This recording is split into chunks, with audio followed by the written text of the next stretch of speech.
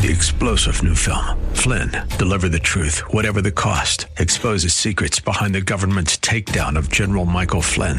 Flynn knew what the intel world had been up to. He ordered the first audit of the use of contractors. This set off alarm bells. He told the truth. He was the most dangerous person for Donald Trump to hire. They had to get rid of Flynn. Flynn, deliver the truth, whatever the cost. Available now. Watch it today. Go to salemnow.com. salemnow.com. And now back to Lifeline with Craig Roberts. If you know someone that has questions or struggles with the Trinity, the Godhead, maybe you yourself have often wondered, well, where exactly is this taught in Scripture? How do I figure out what this triune God is? And you want to hop on the phone, I'll even give you a special dispensation provided you pull off the road to text somebody and tell them to tune in to AM 1100 KFAX or log on right now, no matter where they're at in the world, at KFAX.com, because we're going to break down some serious answers right out of God's Word, presenting biblical propositions supporting the Trinity.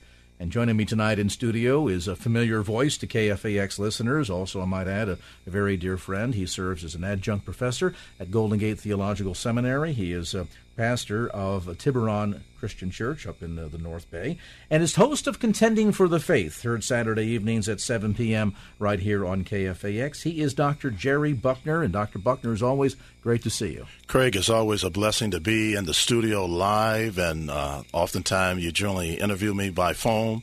And so I said I better make a commitment to come in here so I can show a sense of humility. Humble thyself. After all, I gave birth from your program to our program. And so we thank the Lord for you and the way God has used you throughout the years and standing firm for the word and the love of people. So we appreciate you and your program as well. Well, and thank you for taking the time out of your busy schedule to come on in and spend some time going deep in God's words today, which is so critically important, kind of as a foundation to our topic and our conversation. A lot of Christians have a very peripheral knowledge of their faith. Some even struggle with the ability to explain their faith to someone else. And no surprise that there's such a small margin of believers today that could even tell you that they've ever shared their faith, let alone led someone to Christ, because largely we really don't know what it is we believe or why we believe it. And so with that thought in mind, laying a stronger foundation, going deeper in God's Word, and one of the key things that you do every Saturday evening at 7 on Contending for the Faith is teaching people the importance of embracing, understanding the very fundamentals, the very pillars of our faith. And tonight we discuss one that I think is so key and yet is so clouded in the minds of so many, and that is the topic of the Trinity.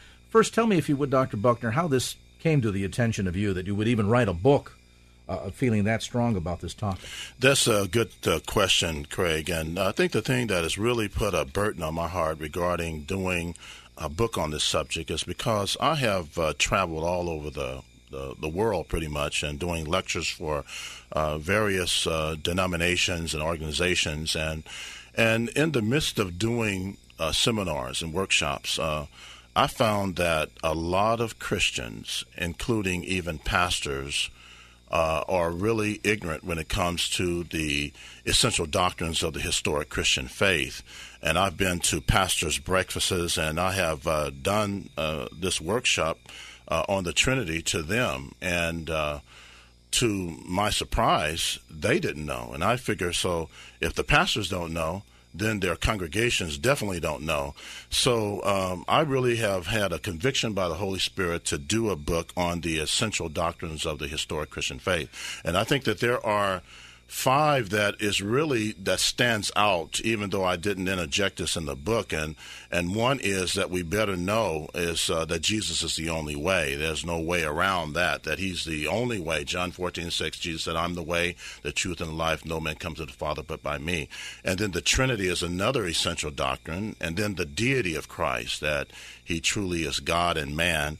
And then the other one is the vicarious atonement, that the Scriptures let us know very clearly that without the shedding of blood, there is no remission of sin. And then the other one is the bodily resurrection, that Christ came back from the dead bodily. The Greek word for body is soma. And so those are the essential doctrines of the historic Christian faith right there in a nutshell.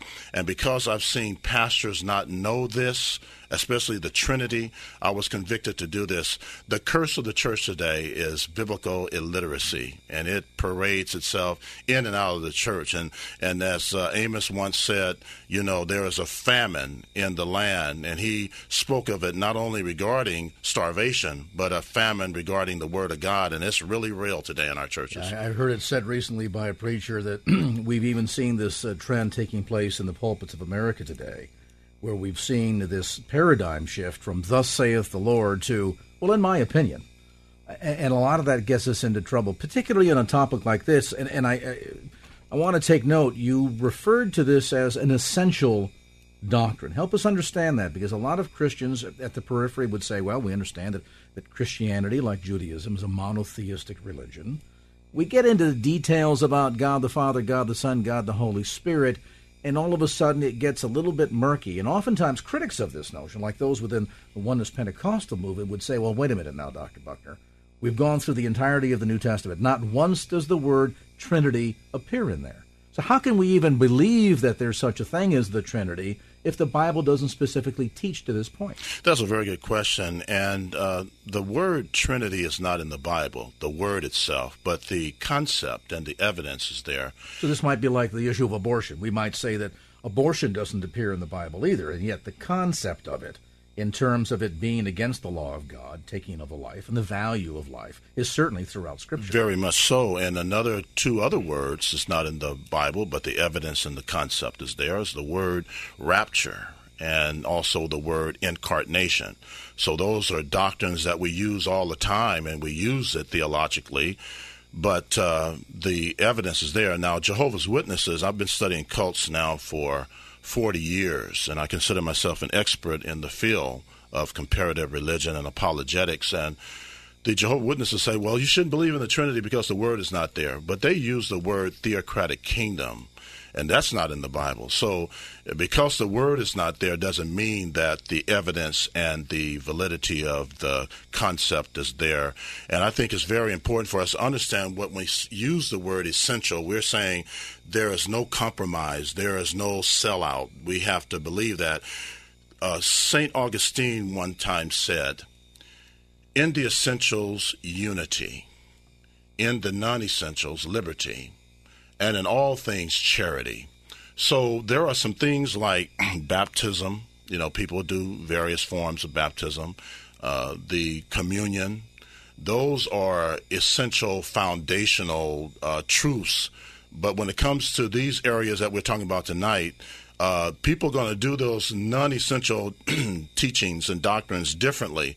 But when it comes to these subjects like the Trinity, the deity of Christ, the bodily resurrection, the atonement, there is no compromise. There's no getting around. And matter of fact, Jesus made it so clear. There are, I would say, 23 times in the Johannine Gospel, that is the Gospel of John, that the word I am is used. And that is the divine title for Jesus. And so Jesus says in John 8:24, if you believe not that I am he, you will die in your sins. That's very clear. And Jesus was the one that spoke out of the burning bush back in the Old Testament in Exodus 3:14. When Moses says, when I go before the children of Israel and they shall ask of me, what is your name? What shall I say? And then God says to Moses in Hebrew, Ehya, Esher, Ehya, I am that I am. And then Jesus comes along later on in John 8:58 and says, before Abraham was, I am. And then he goes as far as saying, if you believe not that I am he, you will die in your sins. So these are no compromise. And yet we see a lot of churches compromising it. And you have to question if those are genuine churches. There certainly is the idea that, now we see through a glass darkly. There are aspects perhaps maybe that go down to let he that has an ear to hear what the Spirit of God is saying. And in this case, we're going to dive a little bit deeper because, as you point out, Dr. Buckner, while there is not the clear-cut mention of the Trinity within the New Testament, there certainly is the concept or the revelation of saying, we find not only in the Old Testament, but New Testament as well. And we'll dive through some of those specifics as we continue our conversation tonight. With us in studio, Dr. Jerry Buckner, host of Contending for the Faith, heard Saturday evenings at 7 p.m. right here on KFAX. It's a brand new book out called Biblical Propositions Supporting the Trinity, and we'll give you some details in a bit as to where you can obtain a copy for yourself. Back with more right after this.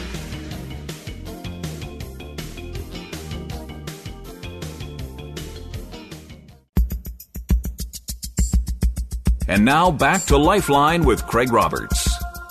We're back to our conversation. With us tonight in studio is the host of Contending for the Faith, Dr. Jerry Buckner. He, of course, is an adjunct professor at Golden Gate Theological Seminary. His broadcast Saturday evenings at 7 p.m. here on KFAX. We are tackling the topic of the Trinity on today's program. A critically important one, as Dr. Buckner outlined prior to the break, because it's one of the fundamental pillars of the faith, and yet one, Dr. Buckner, that is obscure in the minds of many people. There seems to be a degree of confusion over this, and yet, as you've been pointing out, if we just take the time to connect the dots, it really is all there, isn't it? And not just in the New Testament alone, but even in the Old Testament.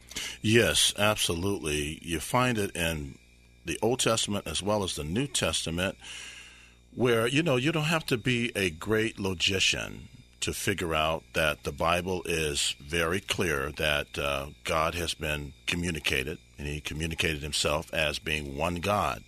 I take a great commitment to meditation, and I think that meditation leads to memorization, as always.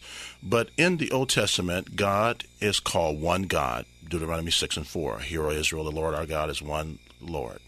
And then in the New Testament, he's called one God in 1 Timothy 2:5. For there's one God and one mediator between God and man, the man Christ Jesus. And then you find also in James 2:19, thou believest that there is one God, you do well. The demons also believe and tremble. So it's very clear that God has communicated himself as one God, and yet that one God is called Father, Son, and Holy Spirit. So three distinct persons, yet coexisting in unity, co-equal, co-eternal, and consubstantial.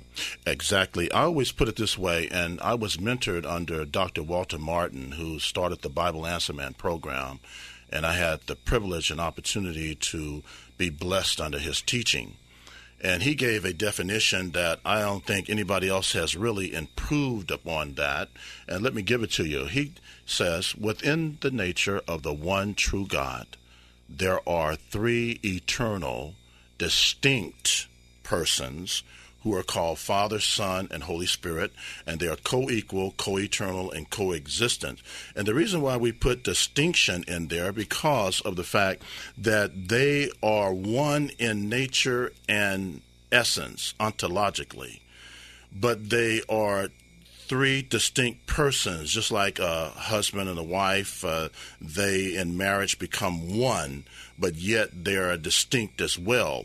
So, but when you deal with cultic organizations, even going back to, I would say, to the 3rd century, you had an organization known, a guy by the name of Sabellius, and he basically taught that God manifested himself in different modes and that sort of thing.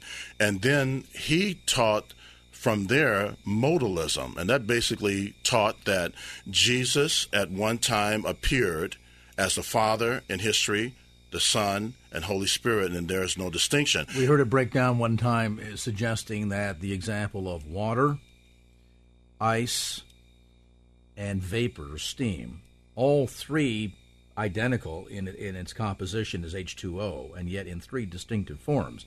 And that really more describes modalism, really doesn't have anything to do with helping us understand the Trinity. No, it doesn't. And unless one says that there are three elements, like distinctive elements, and yet one substance. And identical in nature in every case. Exactly. And so water can be a beautiful thing if we use it in that sense, but if we use it in the sense of the modalist, it becomes problematic. And today, the modalists today are people such as the Pentecostal oneness movement, and they will go as far as saying from Isaiah 9:6, that unto us a child is born, unto us a son is given, the government shall be up on his shoulders, his name shall be called Wonderful Counselor, Mighty God, Everlasting Father, and the Prince of Peace. So I know you're going to bring that up a little bit later on. I can hit You're on down that road right now. All right. Well, the thing is, I've had people call in on the radio and say, well, if the Father is called, if Jesus is called the Father, then does that not mean that he is actually the Father? Well, what we got to do is understand the Jewish mind. The Bible is a Jewish book, and you have to look at the Bible from the Jewish mind. And in the Jewish mind, the word Father didn't always apply to always a father per se. For instance, Abigail means father of lights. Well, this is a woman. Mm-hmm. So in the Hebrew mind, her name meant father. Paul was actually looked at as a father to Timothy and to Titus, but he was not their literal father. So in the mind of the Jewish mind, a father means someone who actually relates to somebody even on a spiritual plane as well. So Isaiah 9:6, Jesus actually is the Father of eternity in the sense that he possesses control of eternity. He is from all eternity. And so when it says Father of eternity, it doesn't mean literally that he's the Father of that contradicts the Father in the Bible. It just simply means that that's the way the Jewish mind communicated. This also perhaps helps us understand the concept as we see Christ talked about both prophetically in the Old Testament and revealed in the New Testament, that he was not created but rather begotten of the Father. It's an important distinction, is it not? It really is. And the word begotten is different from begat. Begat is talking about someone who was created. Begotten comes from the Greek word monogenes, and it simply means one of a kind, unique from all eternity. So no one else has ever been called in the Scriptures begotten one except Jesus Christ. And it doesn't mean he was begotten in the sense that he was created, but that he was from all eternity, and that's what it means in the Greek. In the beginning was the Word was with God, the Word was God, and then became flesh and dwelt amongst us. Talk a bit about the issue of monotheism, if you would, for a moment. Some people kind of get stuck on this point because they say, well, Christianity, like Judaism, is a monotheistic religion, and yet we speak of God in three persons, the Trinity. How do we maintain the structure of a monotheistic approach to Christianity within the realm of the triune God? Well, that's a good question. Going back again to the Old Testament, God has revealed himself as one God, but yet God has revealed himself in three eternal distinct persons. I think it's very clear from Genesis 1:26 that God said, let us. You get the Hebrew plural there. So even though Deuteronomy 6:4 talks about the one God, yet in the Old Testament you consistently get either the plural us or we. For instance, man created in our image. You created in our image. And then you have also Genesis 11:7, where God says during the Tower of Babel, let us go down and confound their language that they may not understand one another. And then when you get into Isaiah chapter 6, you see that the Lord was speaking to Isaiah and says, whom shall I send and who will go for us? And Isaiah says, here am I, Lord, send us. So even though the God is revealed as one God, he reveals himself also as three eternal distinct persons. So when we use the word monotheism, we're simply saying one God revealed in three eternal distinct persons. When we use the word polytheism, that's another word that's talking about a multitude of gods. Like in Mormonism, they believe in many different gods. Hinduism. And then even the Nation of Islam. I had Dr. Norman Geisler one time when I was doing a lecture, and he came up to me afterwards and he said, Dr. Buckner, do the black Muslims teach in more than one God? I said, yes, they teach in a multitude of God, and every black male can become a black God. And I said, so they believe in black polytheism. And he kind of got a laugh out of that, but it's reality. And then you have another word that's henotheism. You ever heard of that word before? No. Henotheism basically is the teaching that you can draw from many different gods, but you got to pick one main God over those other gods. Sounds like a competition to me. Absolutely. So we got this serious problem where the devil, when he came into the Garden of Eden, people say that Mormonism really was the one that started this polytheistic teaching in many gods. No, it started in the Garden of Eden when the enemy came to Eve and said, if you partake of this fruit, you will become as gods, knowing good and evil. So Satan really was the one who instituted this, started it, and people have been following it ever since. Yeah. We're going to take a time out. When we come back, we'll continue our conversation with Dr. Jerry Buckner. A look tonight at the Trinity, biblical propositions supporting same. When we come back, dive through some of the aspects of this, the notion of the identical essence or nature of God, not merely similar in nature. That is our conversation on the Trinity with Dr. Jerry Buckner. Continues on this edition of Lifeline.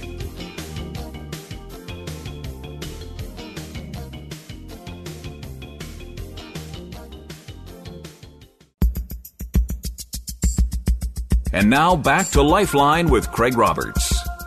All right, back to our conversation tonight. Dr. Jerry Buckner with us this evening in studio, entertaining your comments and questions tonight on the topic of the Trinity. His new book, Biblical Propositions Supporting the Trinity. Details, by the way, on his website at contendingfaith.org. You can also order a copy of the book online through Amazon.com. Let's head over to Palo Alto and say good evening to Lee. Hi, Lee. Come on in with your comment or question for Dr. Jerry Buckner. Thank you. I know that the triune Godhead is spirit. And in reading the Old Testament, the Father just seems very much like a person to me. I mean, I could understand his character and how he thinks. And Jesus, of course, it's easy to see how he thinks because we have his words. But the Holy Spirit, even though Jesus said, we pray to the Father through the Son by the power of the Holy Spirit, and Jesus said that when he leaves and the Holy Spirit comes, we'll be able to do even much more than he did. It seems like the Holy Spirit becomes a role or a function rather than a person. And I know we can grieve him and quench him, but it seems like, we get boldness from the Holy Spirit. He opens our eyes. But, people, once I asked about the Holy Spirit and someone said, oh, do you speak in tongues? And I do not. So, it just seems like the Holy Spirit is more of a function than a person. All right, good observation. The Old Testament, Dr. Buckner, proclaiming the Father certainly more openly, the Son more obscurely. Of course, in the New Testament, then, manifestation of the Son, suggesting the deity in the presence of the Spirit that now dwells amongst us. So we see kind of three distinct functionaries in terms of the Father in the Old Testament, very strong, the Son in the New, and then the Holy Spirit for the current, for the generation subsequent.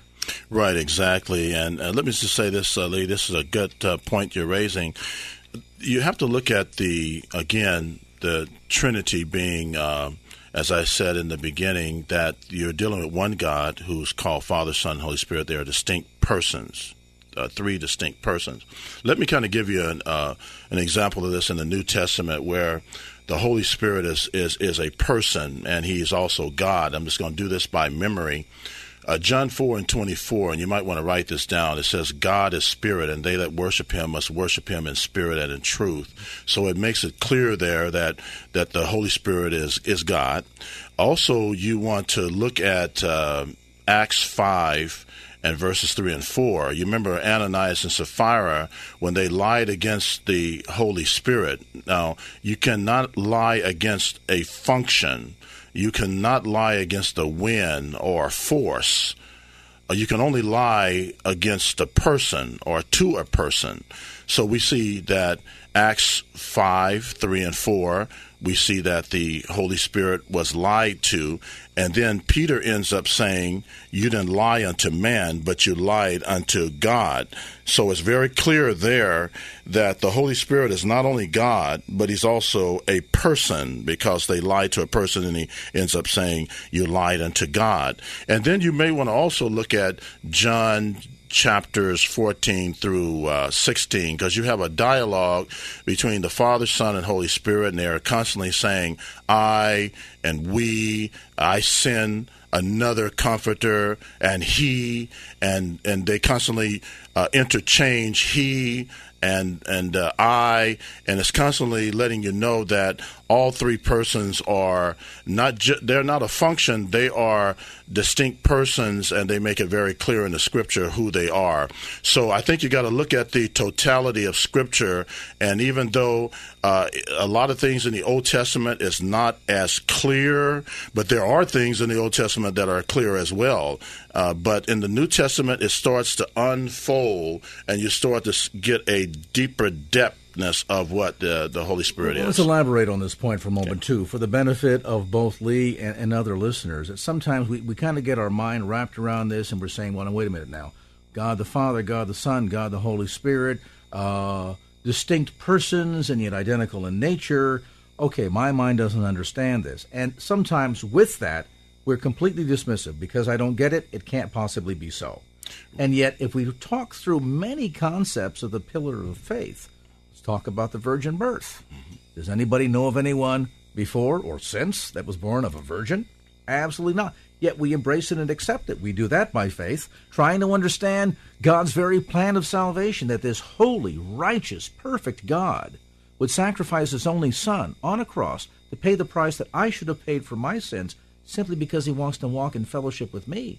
There's a level at which I find that a little hard to understand, too. Absolutely. And what I was sharing with you during the commercial is that, and you like these words I shared with you, is that there are a lot of things that we cannot comprehend. But there are a lot of things in the Scriptures that we can apprehend. Take them in. And we can take them in. And so the Scriptures is clear with us when it comes to God, and like you mentioned before, a good point, salvation, is that it tells us in Hebrews 11:1, faith is the substance of things hoped for and the evidence of things unseen. We walk by faith and not by sight. Paul makes it clear in his epistle. So when it comes to basic things in life, not just God, but when it comes to just everyday matters, you get on a plane, you don't know if it's going to come down. You have faith. When you go to a restaurant, you don't know if somebody can be a terrorist back there cooking your food. Mm-hmm. And, they could put some poison in your food. Every day you get in the car, you don't know if it's going to explode on you or a bomb has been put in there. Every day we walk by faith. And so God says, be that way towards me as well, because that's what I'm all about. And the mystery of the Godhead at a level. We're talking about very God himself.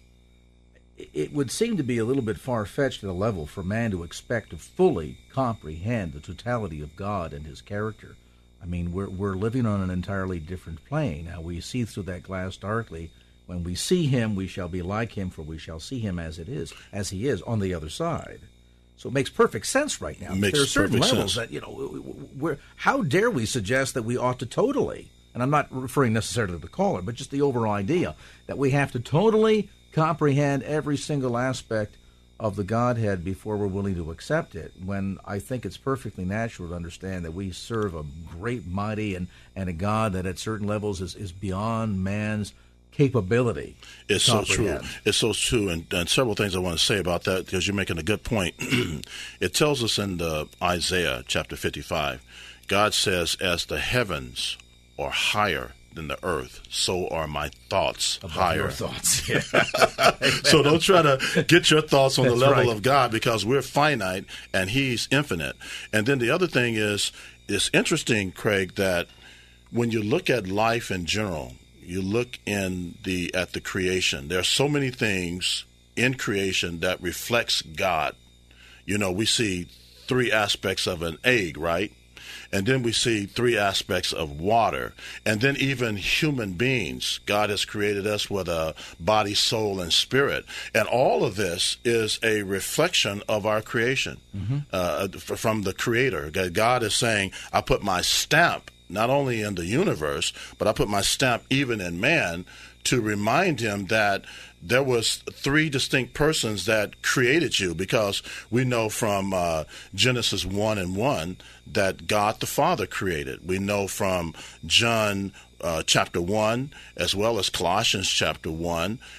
We know that, and also Hebrews chapter 1, that literally Jesus created.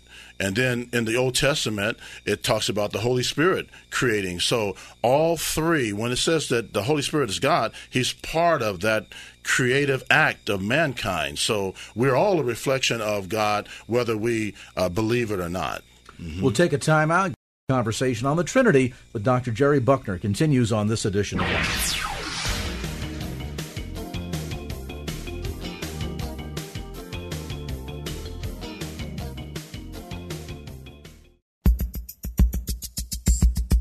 And now back to Lifeline with Craig Roberts.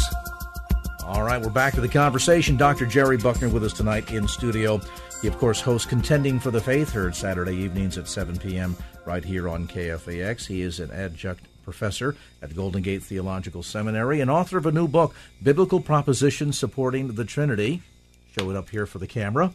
And the book available, by the way, at Amazon.com. You can also order it through Dr. Buckner's website, contendingfaith.org, or give him a call at area code 415-721-1778. That's 415-721-1778. We're talking about the doctrine of the Trinity, that, as we point out, Dr. Buckner, while not specifically taught in plain language in the New Testament, is yet revealed throughout the entirety of not just the New Testament, but even prophetically spoken to throughout the Old Testament. With that thought in mind, let's talk about some of the notions here.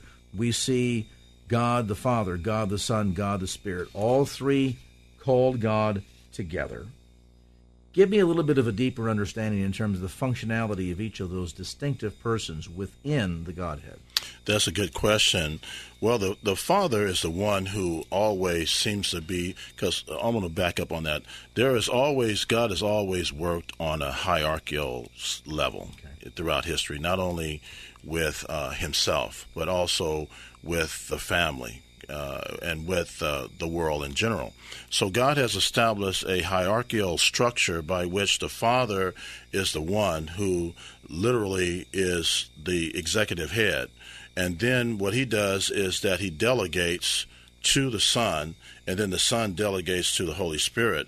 And yet it's not one or the other that's inferior to the other. It's just that that's the way they work functionally. They work just like a family, a husband and wife is working for a deep end, but yet they are equal, but they have different functions. God has established within the home, the head of the woman is the man, and the head of the man is Christ. So God has always worked in a hierarchical structure, and so the Father is the one who is literally the executive head, and then Jesus comes under the head, and then the Holy Spirit comes under that as a structural, functional order. And God has established that so that we would have order in families, in the church, and in society.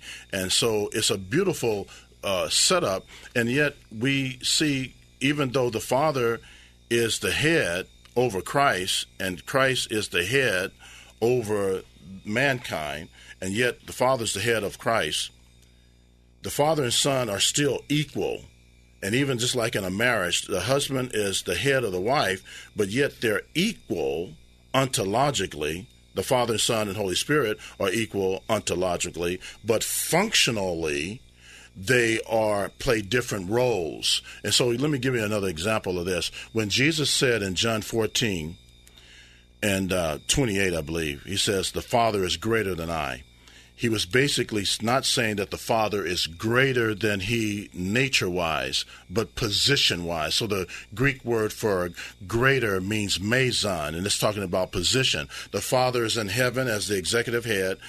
He allowed the Son to come down and die for us, and he took on a lower position, but nature-wise, he's equal. Where you see him then essentially deferring to the Father. Deferring, exactly. Not my will, but thine be done. Thy will be done. And teaching us to depend upon the Father because he did it himself. If you have in the world at one time a perfect man who is God, coming to the earth, totally depending upon the Father, not doing anything upon himself, that's a real lesson to us who are imperfect, how much we should obey. And we see a high degree of functionality between the three aspects of the Godhead, a tremendous sense of interdependence. I'll give you an example here. In Luke 1:35, speaking of the angel coming to Mary concerning the virgin birth of Christ, and he says, "The angel answered to her and said, 'The Holy Spirit will come upon you, and the power of the Most High will overshadow you. For that reason the Holy Child shall be called the Son of God.'" So we see all three persons functioning within the matter of coming to Mary to give her the message of how this is all going to take place. Absolutely, and it's good that you mentioned that, because within the Trinity, you see all of them working together. So that's a good scripture there, Luke 1:35. So we see the Trinity together at the birth of Christ. We see the Trinity together at the baptism of Jesus Christ in Matthew 3. Jesus comes out of the water, and the Holy Spirit descends in the form of a dove, and the Father says, "This is my beloved Son." And you even see the Trinity involved with the resurrection, because not only did Jesus raise himself, John 2:19-21, he says, "Destroy this temple, and in 3 days I will raise it up." But we also learned that in Galatians 1:1, the Father raised him up from the dead. And then we learn in Romans 8:11 that it says, "But if the spirit of him that raised up Christ from the dead dwell in you, he that raised up Christ from the dead will also quicken your mortal bodies by his Spirit." Fascinating to see the connectivity of those references in every one of the cases. You talked about the baptism, Luke 32, John 1:32. Here's Stephen. Now here's a wonderful one, Acts 7:55. "But Stephen, full of the Holy Spirit, looked up to heaven and saw the glory of God, Jesus standing at the right hand of the Father." Absolutely. And what I generally do, Craig, that's a good point. What I generally do when I'm teaching this subject, I always say that Trinitarian doctrine, teaching, it always comes like behind a person, first of all, demonstrating the evidence for the Father being and Son and Holy Spirit being one God. I said, don't get into Trinitarian text first, but you first of all establish that there is one God, and that one God is called Father, Son, and Holy Spirit. Once you demonstrate that, then you can go to Trinitarian text. And because a lot of Christians have not been taught effectively this subject matter, they'll jump to Trinitarian text first without demonstrating the validity and historicity and authenticity of the fact that there's one God ontologically, and that one God is called Father, Son, and Holy Spirit. So we must demonstrate that first. That's why I use in the book the if proposition. If it can be shown that there is one God, if it can be shown that the one God is called Father, Son, and Holy Spirit, and if it can be shown that they all work together as one. So we deal with the if propositions, and then we go, after we demonstrate that, we go to the other. And this falls right in place with 1 Peter 3:15. God is commanding us, that's an apologetic scripture, to be ready. Sanctify the Lord God in your hearts, and be ready always to give an answer to every man that asks of you, a reason of the hope that's in you with meekness and fear. You know, that comes back full circle as our time in the hour winds down, Dr. Buckner. Too fast. We oftentimes, I think, as believers, struggle with the idea that we're not seeing a strong enough impact of the church on the culture around us today. We wonder why there are so many nominal Christians instead of phenomenal Christians. We wonder why there's a sense of lukewarmness that seems to permeate a lot of Christendom today. And I think it goes to the heart of this very question, that we know not in whom we have believed. There is a sense of cultural Christianity. Well, we were kind of always around this, so we accept it. We don't really understand it. We can't explain it. We certainly are incapable of sharing it with others. And so it's difficult for us to be engaged in that process of making disciples, because we don't even understand what it means to be a disciple ourselves. And a lot of that goes back to this core central issue of biblical illiteracy. As you've explained the Trinity today, we work through just a very basic set of passages, and working through those four if propositions, and you very easily and systematically can very clearly see the revelation and substantiation of the Trinity throughout both the Old and the New Testament, if we'd only take the time to do the reading. Oh, absolutely. And I tell you, you mentioned the word disciple, and I just get goosebumps when I hear you say that. I've been doing a teaching in our church on discipleship and the importance of that. Do you not know that in the Bible, the word disciple is used 270 times, and the word Christian is used 3 times?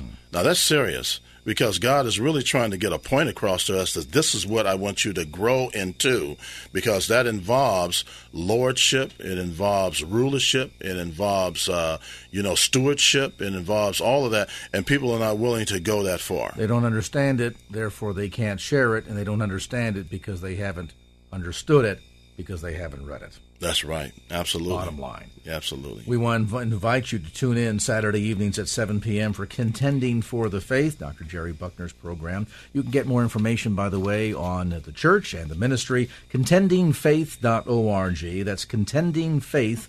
The new book, Biblical Propositions Supporting the Trinity, available through Amazon.com. You can also get it through Dr. Buckner's website. You can also call for more information. Area code 415-721-1778. We invite you to tune in Saturday evenings for Contending for the Faith. Dr. Buckner, as always, great to see you again.